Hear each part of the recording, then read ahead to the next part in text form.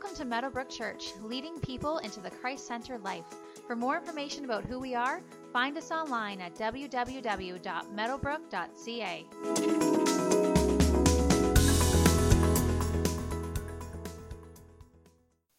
We're going to be reading from James chapter 2 today. You can meet me there in James chapter 2. If you need a Bible, there's a Bible on the pew in front of you. It's page 1217 in that Bible.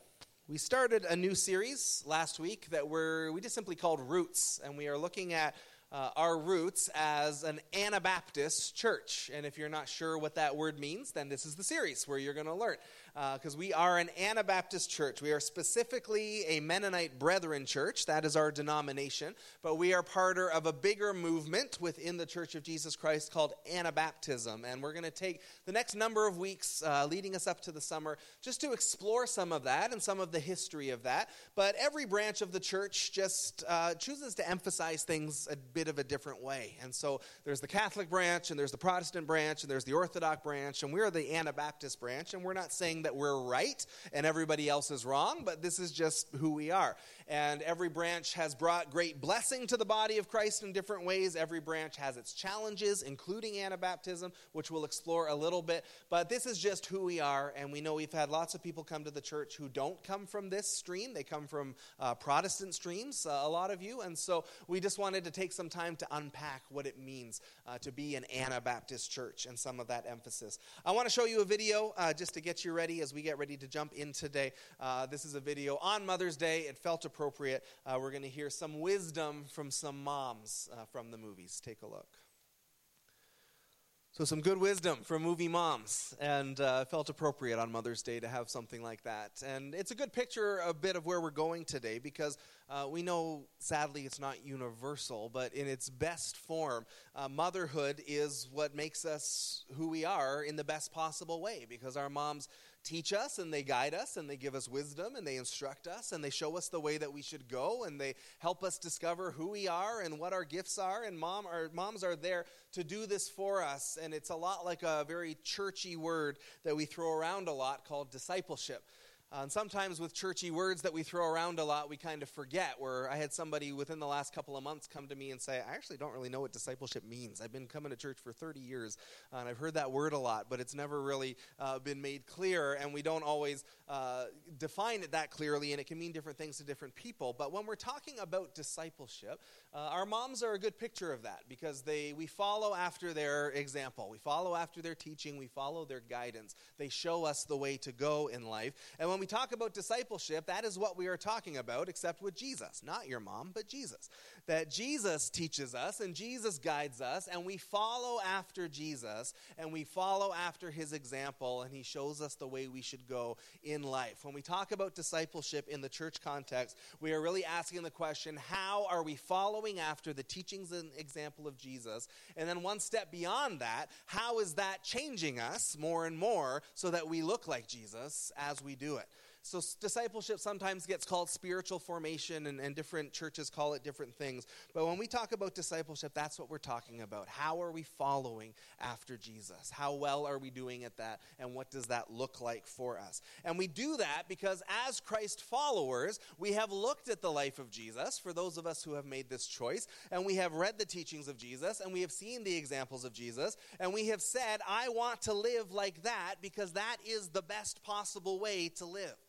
When we look at the teachings and example of Jesus, there has never been anyone who's walked this earth who has been more loving, who has been more gracious, who has been more focused on other people, who has been more God-centered and other-centered, who has been more focused on doing what is right and doing what is good. And so we have looked at that and said that is the way to be. That if I'm going to be a Christ follower, I'm actually going to follow Christ. Does that make sense? Profound. To call myself a Christ follower is to say I'm going to follow in the way of Christ. I'm going to follow his teachings and follow his example. Now, nobody does this perfectly. Nobody has figured this out.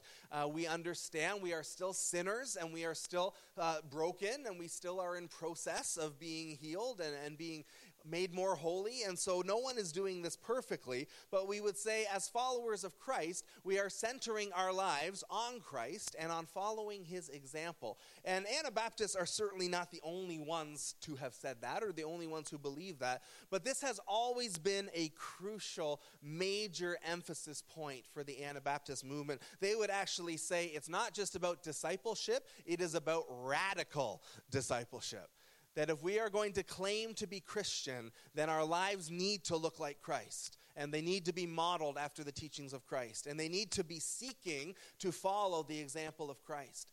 And so last week, if you missed it, you can hear it online or on our podcast. We talked about some of the history of where Anabaptism came from. And it came in the 1500s when there was really just one church, the Roman Catholic Church. And the Roman Catholic Church had gotten into all sorts of corruption and different things. So the Protestant movement begins in protest of some of these corruptions and some of these abuses. And the Protestant movement becomes its own thing. And then Anabaptism kind of springs off of the Protestant movement, because the Protestant movement did a lot of incredible things that blessed the body of Christ tremendously. And the Anabaptists said, we agree with all of it, and we actually just want to take it kind of one step further when it comes to Jesus.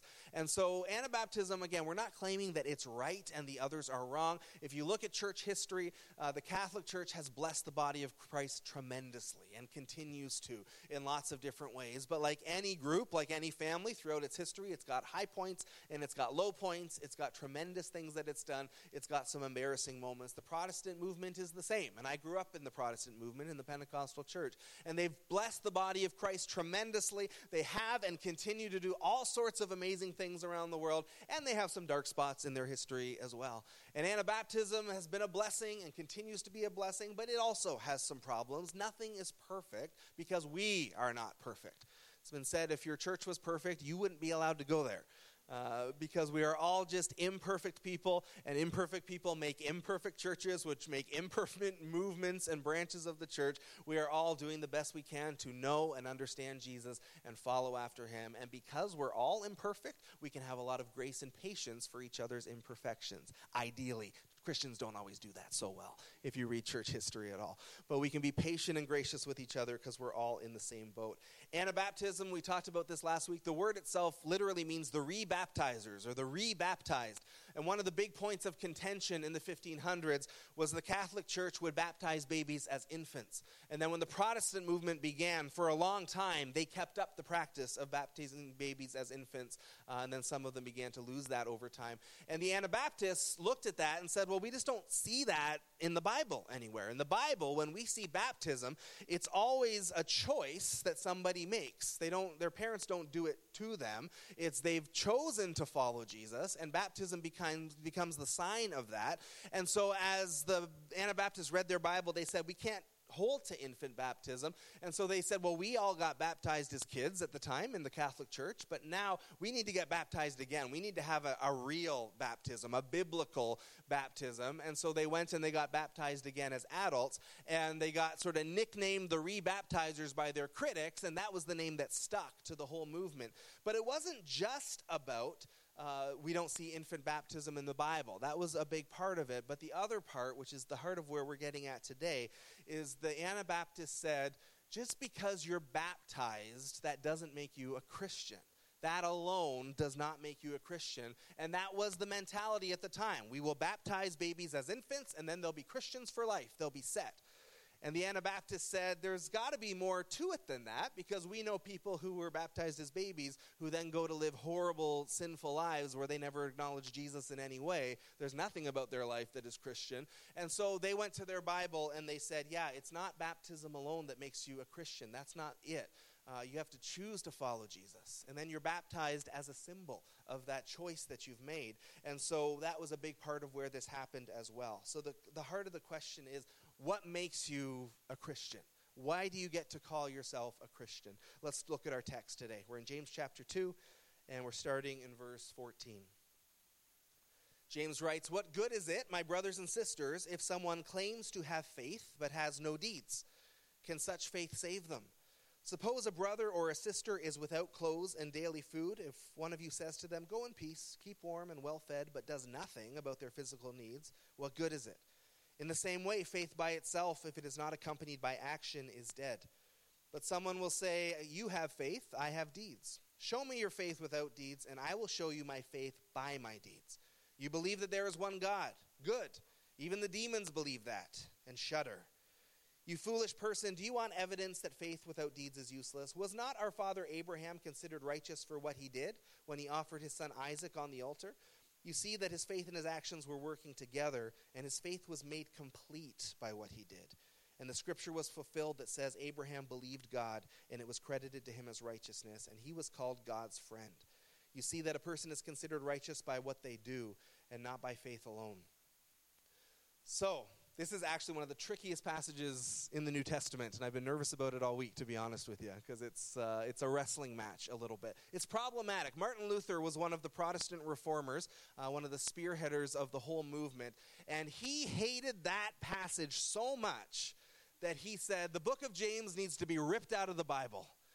He said the early church fathers got it wrong when they were deciding which book should be in the scripture. He said that book needs to be out of there because Martin Luther really loved what Paul wrote in Ephesians chapter 2, verses 8 and 9, which is kind of the heart of the gospel. For by grace you have been saved through faith, and that not of yourselves, it is the gift of God, not of works, lest anyone should boast.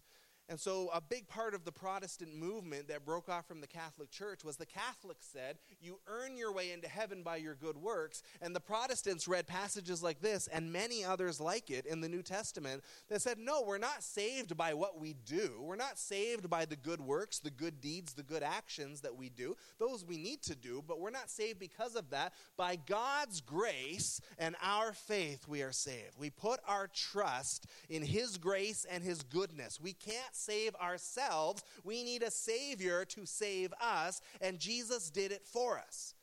So this is the gospel that gets recaptured in the Protestant Reformation. It had been lost from church theology for so long. And so the Protestants said we're saved by grace through faith. And then James comes along and says, yeah, not totally though, because your works are still involved in this. And it sounds like they go against each other, right? Paul writes, grace through faith, no works.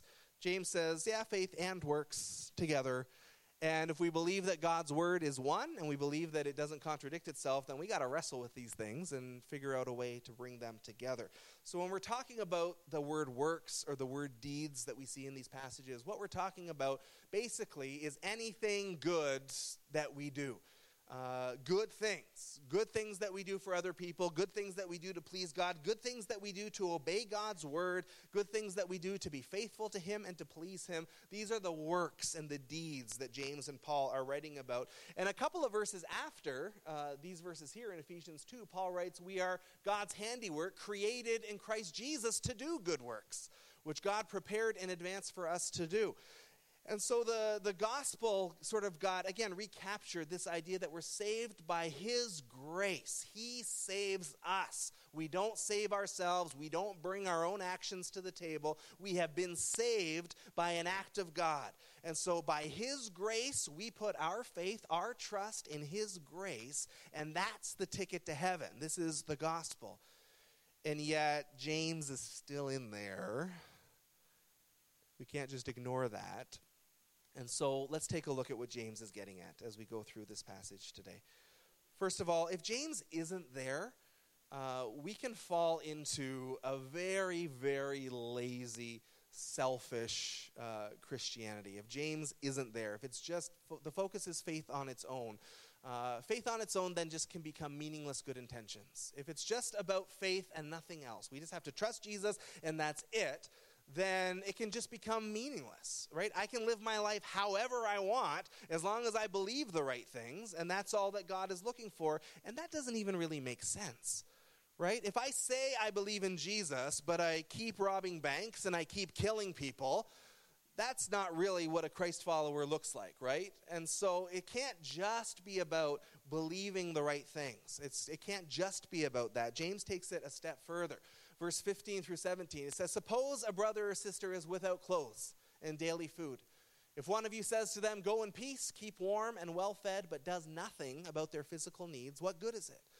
In the same way, faith by itself, if it's not accompanied by action, is dead. And James just gives us a really easy to understand illustration that if I say I'm a compassionate person, I'm a good person, I love people, and yet if I run into a brother or sister who's in desperate need, and my reaction is, wow, that sucks for you, well, God bless you, good luck. If that's all I do, then you would be very right in questioning how compassionate I actually am. Right?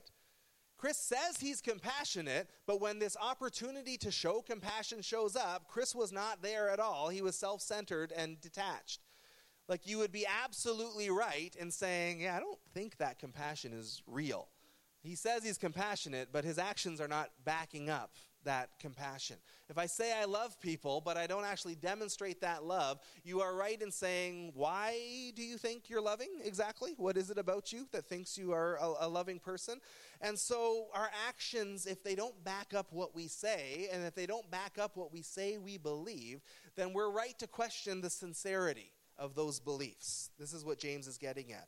And so when the Protestant movement starts, they so beautifully recapture the gospel of Jesus Christ, that we're saved because of him, and we're saved because of what he's done for us. And Jesus is to be worshipped as Lord. And so they sort of recapture the worship of Jesus and the gospel of Jesus and the cross of Jesus and the resurrection of Jesus. They recapture these things as so central to the Christian walk, and we're so indebted to them for doing that. And again, the Anabaptists said, we agree with everything you say, and the only additional emphasis we would put on it is not just believe in Jesus, not just trust Jesus, not just worship Jesus, but follow Jesus as one of the most important things we do as followers of Jesus. That we actually follow his teachings and follow his example. And it's not that the Protestants didn't believe that, but the Anabaptists just really emphasized that. The Protestants would emphasize that and also follow Paul's example and David's example and all the different people in Scripture. And the Anabaptists said, we honor them all and we can learn from them all, but Jesus is the most important. Jesus is where the central point should be. And so the Protestant Reformation is starting, and the Anabaptists are agreeing with all of it, and then just saying there's just one little thing that we would add beyond that, just to kind of partner with what you guys are doing. And that is not always easy, because the teachings of Jesus are not always easy. And so it's easy when you're mad at someone to stay mad, and it's easy when someone hurts you to pick up your sword and hurt them back. And if you wanted to find stories of that in the Bible, you could, right? Here's a story of King David getting revenge on his enemies. Therefore, I can get revenge on my enemies. This was the common thought in the 1500s. And what the Anabaptists did was say, okay, David's example is wonderful. That is an inspired part of God's word. But Jesus is actually more important than David. And so when David goes and gets revenge on his enemies, Jesus actually says, love your enemies, forgive your enemies, put away your sword, turn the other cheek, and we're going to go with Jesus on this. And that's harder in some ways, because it's much more natural to get revenge. I think forgiveness is one of the toughest things that Jesus calls us to do. And if you've ever been wounded by somebody, you know that, right? It is not always easy to let it go. And yet Jesus says, you know what? If there's revenge that needs to happen, you let God deal with that. You forgive, you love, you bless, you move on with your life. And so the teachings of Jesus are not always easy. And the Anabaptists have acknowledged that and said, nonetheless, they are the center point of what it means to be a Christ follower, because we're not ultimately called to be followers of David or followers of Paul. We honor them, but we are followers of Jesus. David and Paul are helpful in how they help us follow Jesus, because Jesus is Lord. And we are following after the example of Jesus as followers of Christ. And so if I am to say I am a loving husband, I love my wife more than anything, my wife is the most important thing in the world to me. If I say that, and maybe even think that about myself, but at the same time, if I belittle her and tear her down and verbally abuse her and emotionally abuse her and treat her terribly, you would be very right to question how sincere my loving husband aspirations are, right? If I were to say, I love her more than anything, she means the world, you would say, yeah, your life is not backing up that thing that you just said, right? I question how sincere that love really is. Put another way, talk is cheap, right? Put another way, actions speak louder than words. That it's not just about what we say. It's not even just about what we think in ourselves. Actions speak louder than words. And this is where James is coming. This is what he is getting at, that if we say we believe, and even if we know in our heads that we believe, that our actions, that our lifestyles need to reflect that belief. If I say I follow Jesus, but nowhere in my life do I actually follow Jesus, you are right to question whether I am a Jesus follower, right? And this is what James is getting at, is that faith and action go together. They're not two separate parts. They go together. And so if our actions don't back up our words, and if our actions don't back up our beliefs, we are right to question how sincere, how real those beliefs actually are. And so we would say, yeah, as followers of Jesus, we don't only believe in Jesus, we don't only trust Jesus, we don't only worship Jesus, we do all of those things, but we want to follow Jesus, that our life needs to reflect that faith and that trust and that worship by action as we follow after the teachings and the example of Jesus. So we would say, as we try to put James and Paul together, we're saved by faith, not by our works, but true faith is demonstrated by works. So it's not our works that save us, it's our trust in his grace that saves us. But when that trust in his grace is real, our lives are going to start to reflect that. Because if we really believe that Jesus is Lord, and if we really believe he went to the cross, and if we really believe that he rose from the dead, and if we really believe that he is God in the flesh, and if we really believe he is who he says he is, and he did what he said he did, and that he is Lord, if we really believe that, then our lives are going to reflect that belief. It's hard to say I believe it fully, but nothing in my life is going to change. You question, well, then how much do you actually believe that? Because if Jesus is Lord, then what he tells me to do is really important. And again, I'm not doing it perfectly, but it becomes important. It becomes central to our lives as we try to walk out this Christian walk. I love verse 19 so much. It's my favorite part. You believe there's one God? Good. Even the demons believe that and shudder. Oh, good line. Good job, James. Even the demons believe in that. In other words, even the demons have some good theology. Even demons believe the right things. The demons believe that Jesus is Lord. The demons believe that he rose from the dead. James is saying that can't be enough on its own in itself because the demons are not going to heaven. They're not saved. And without James, what we can make the gospel into is, well, just check off certain boxes of things that you agree with, and then that's it. You're saved. You're saved if you can affirm these theological beliefs. That's it taken to its worst extreme. Just believe these. And if you want to remain a murderer or a thief or whatever and live however you want and don't acknowledge Jesus in any way, that's fine. Just check off the boxes of these things that you say you believe and you're good. And James is there, I think, to make sure we don't do that. Because even the demons could check off all the right boxes. They know who God is. They know who Jesus is. But the demons obviously are not saved. They're not going to heaven, so there has to be a bit more to it than that. And so, are you confused yet? Are you with me still as we go through this? When we talk about being Christ-centered, we're talking about I am actually centering my life on Jesus. Not I trust him, I believe in him, I check off the boxes for sure, but I'm not just doing that. I'm living my life for him. I am following his way. I'm following his example. Those are the works and the deeds that James is talking about. That if I truly believe, then my life is going to start to change. Not right away, not perfectly, work in progress our whole lives long, but my life is going to start to more and more look like Jesus as I seek to follow. And so for James, he's trying to just make clear, like what we've done is we've said faith equals belief. Just believe in the right things, and that's it. And what James is saying is, no, belief and action are two sides of the faith coin. It's not one or the other. They go together. Because if you really believe, action's going to follow. And if no action ever follows, then I question whether the belief is real or not. Because if you really believe it, if it's truly there inside you, then things in your life are going to start to shift as you follow after Jesus. And I know we have seasons of life. Sometimes we feel very close to God and sometimes not so much. And I'm not talking about that, but I'm talking about, to the best of our ability, to the best of our understanding, we are centering our lives on Jesus. We are following after his example. Belief and action are two sides of the faith coin. They're not one or the other. They both work together. That belief spurs on action. And here's the thing, action also helps our belief. There's a picture of like a muddy field, and a truck goes through it and carves out a rut. You know, the tires make a pathway through this muddy field. And if I want to go across that field, I can try and pave my own way on the muddy field, but it's a lot easier if I actually just get into the ruts that are there. And my pathway through the field is going to be easier. And this amazing thing happens as we follow after Jesus, is that there are times where when we obey, it might not be an easy thing, right? Forgive your brother. That's not an easy thing. There's times I'm praying, to forgive people, and it's literally like, I don't want to do this at all because they're jerks. But Jesus, you want me to do this, and I'm doing it. And it's not the best motivation, but it's a good start. And so we follow after the teachings of Jesus and his example, Jesus who hung on the cross, forgiving people in the moment who were murdering him at that time, saying, Father, forgive them. It's not always easy. Sometimes it's just an act of obedience to do it.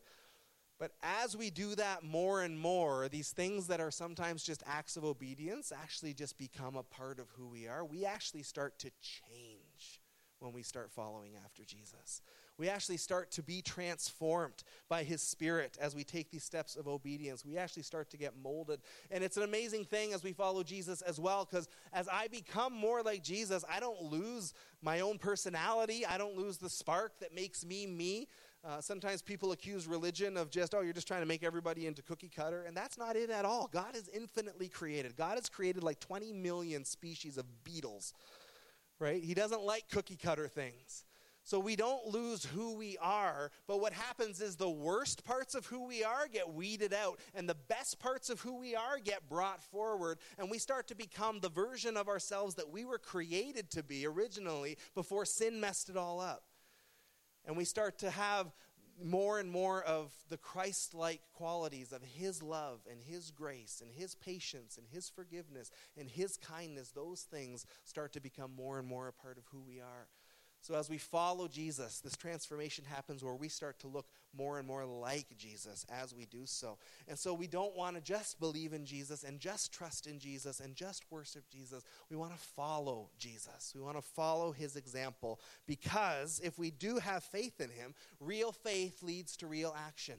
And I think that's James' big sort of thesis statement point in this passage, is that real faith leads to action. Right? Real trust in Jesus is going to lead to a change in our lives. And it's going to lead to us saying, I'm going to do it your way, Jesus, and not my way, more and more as we walk with him. And if there's no action whatsoever, then again, you would be right to say, well, how real, how sincere is that faith? So it's not like James is contradicting Paul. Paul says we're saved by grace through faith. He's not contradicting it, but James is just saying, but this is what faith is, just to be clear. This is actually the definition of faith. It's the trust and the belief that transforms us and spurs us on to action. Because if we really believe this stuff, then we're actually going to start to live it out. Verse 22, he says, you see that Abraham's faith and his actions were working together, and his faith was made complete by what he did. And so Abraham is called righteous, and Abraham is called the father of faith, not because he sat in his tent his whole life and did nothing and just said, I believe certain things. Right? His faith is made complete by those beliefs turning into action. His faith is completed there. So again, belief and action become two sides of the faith coin. And if we really trust this stuff, and if we really believe Jesus is Lord, and if we really believe that this is the right way to live, and we really believe in the beauty of the scriptures, then that's going to have an impact on our life in some way, if we really believe it.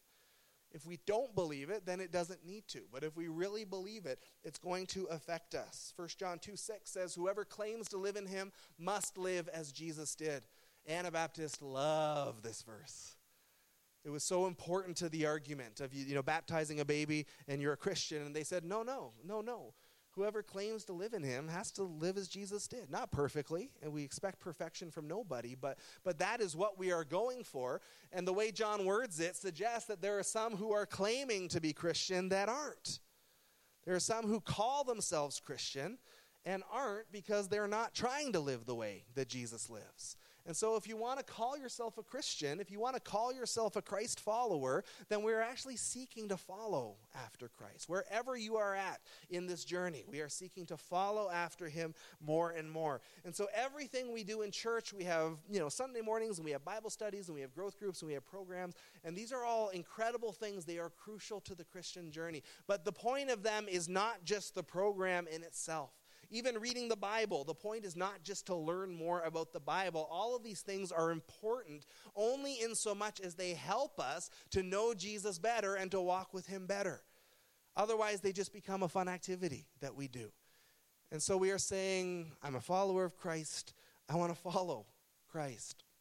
Because as I read his words and as I look at his life, I really do affirm that this is the most beautiful teaching I have ever seen. Even Thomas Jefferson, he was a famous atheist. As far as we know, he never became a Christian. But he looked at Jesus' teaching and said, that's the most beautiful moral teaching I have ever seen of all the philosophers and everyone I've studied. That we look at the life of Jesus and, we believe as followers of Christ that he is God come down in the flesh. And so it becomes really important what he says to us and really important how he lived before us. And so we say that is how I want to live my life. And sinner that I am, broken that I am, that's what I'm shooting for. That's what I'm centering my life upon. And the beautiful story is that when I stumble, his grace is sufficient still.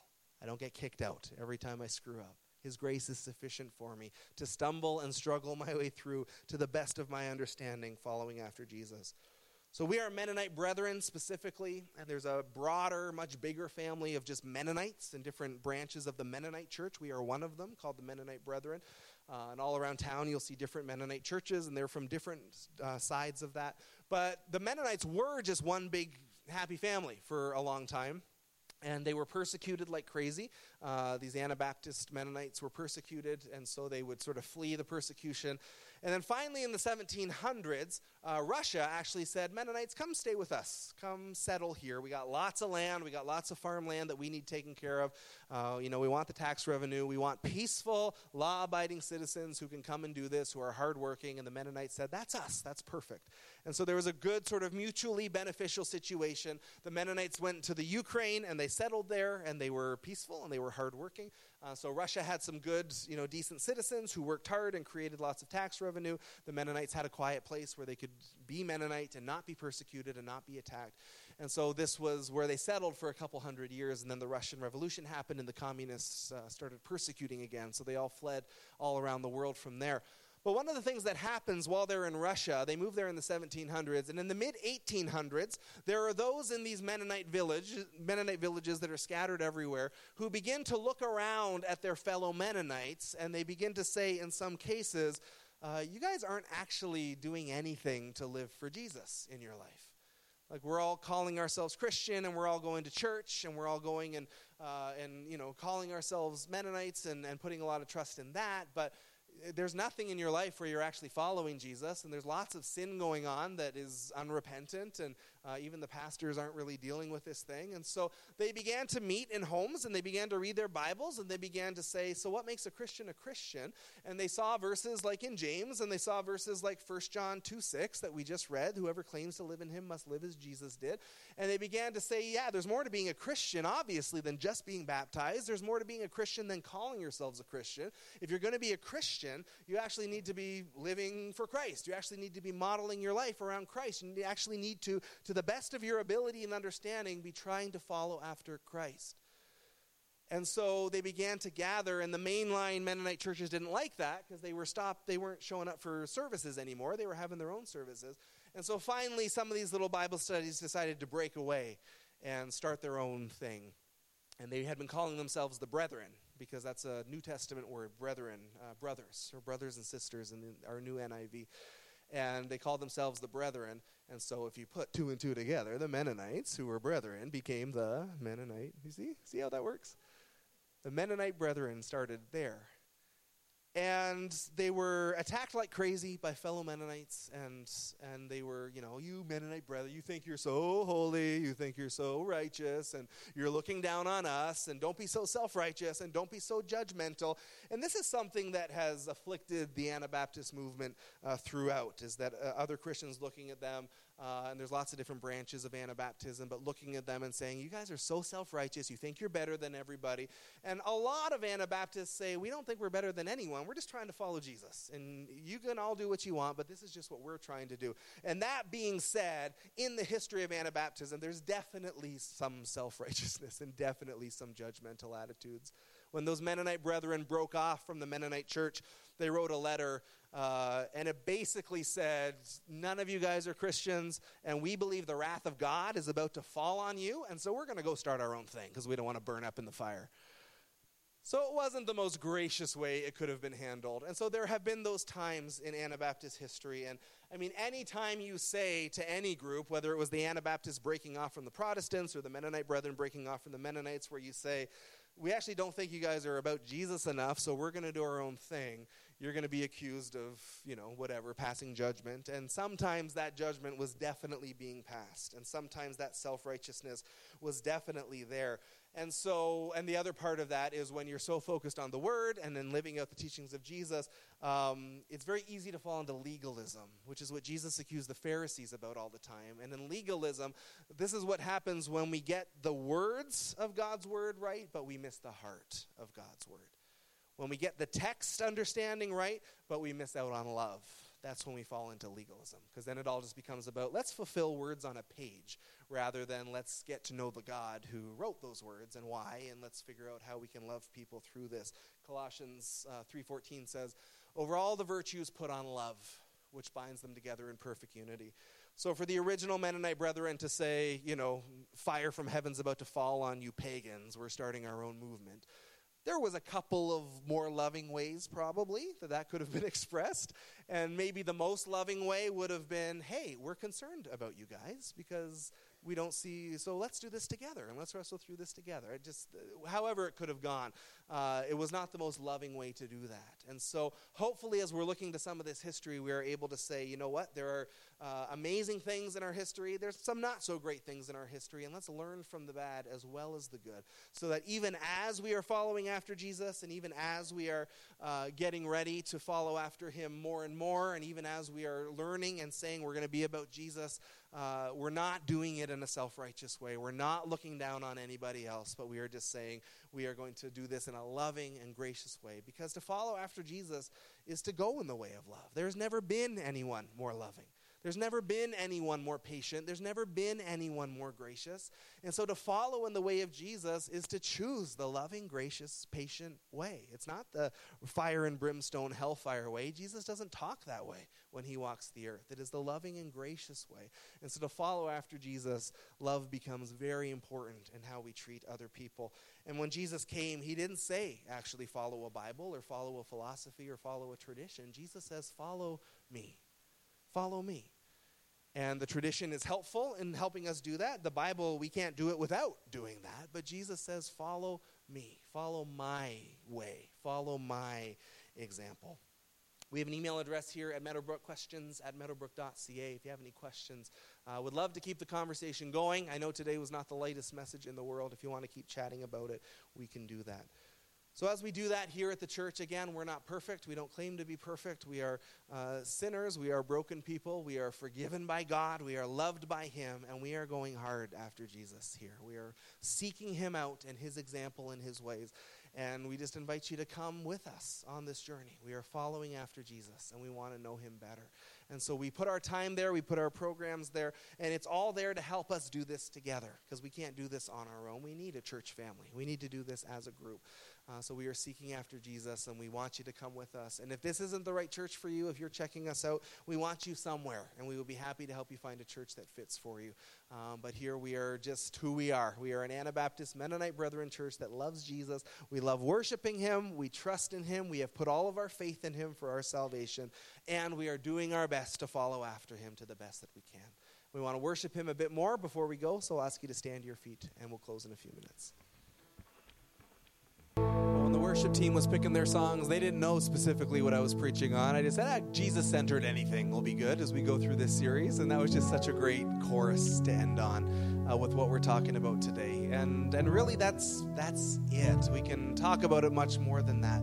but we've decided to follow Jesus. If you're a Christ follower, following after the way of Jesus. And the invitation is there for anybody. Come and follow with us. And if you're not sure about that, we can chat about it. And by all means, don't take my word for it. Go and look. Read the Gospels. Read especially the Gospel of John. See the teaching of Jesus. See his example. Decide for yourself if that is the way to follow. But that is where we are going as a church. We are running after Jesus. And so we want to pray. I'll be hanging out here if anyone needs to chat afterwards. Ladies, 18 and older, not for just moms, but all ladies. If you're an adult woman, grab a present on your way out. Let's pray. Father, thank you for your word. And James, man, does he challenge us. And thank you for the balance that he is in the New Testament and how he keeps us from just becoming self-centered, lazy, uninvolved, disconnected Christians, Lord. But he calls us to put that faith into action as we follow after the teachings and the example of Jesus. So, Lord, help us to do that more. Thank you for your grace when we don't do that perfectly,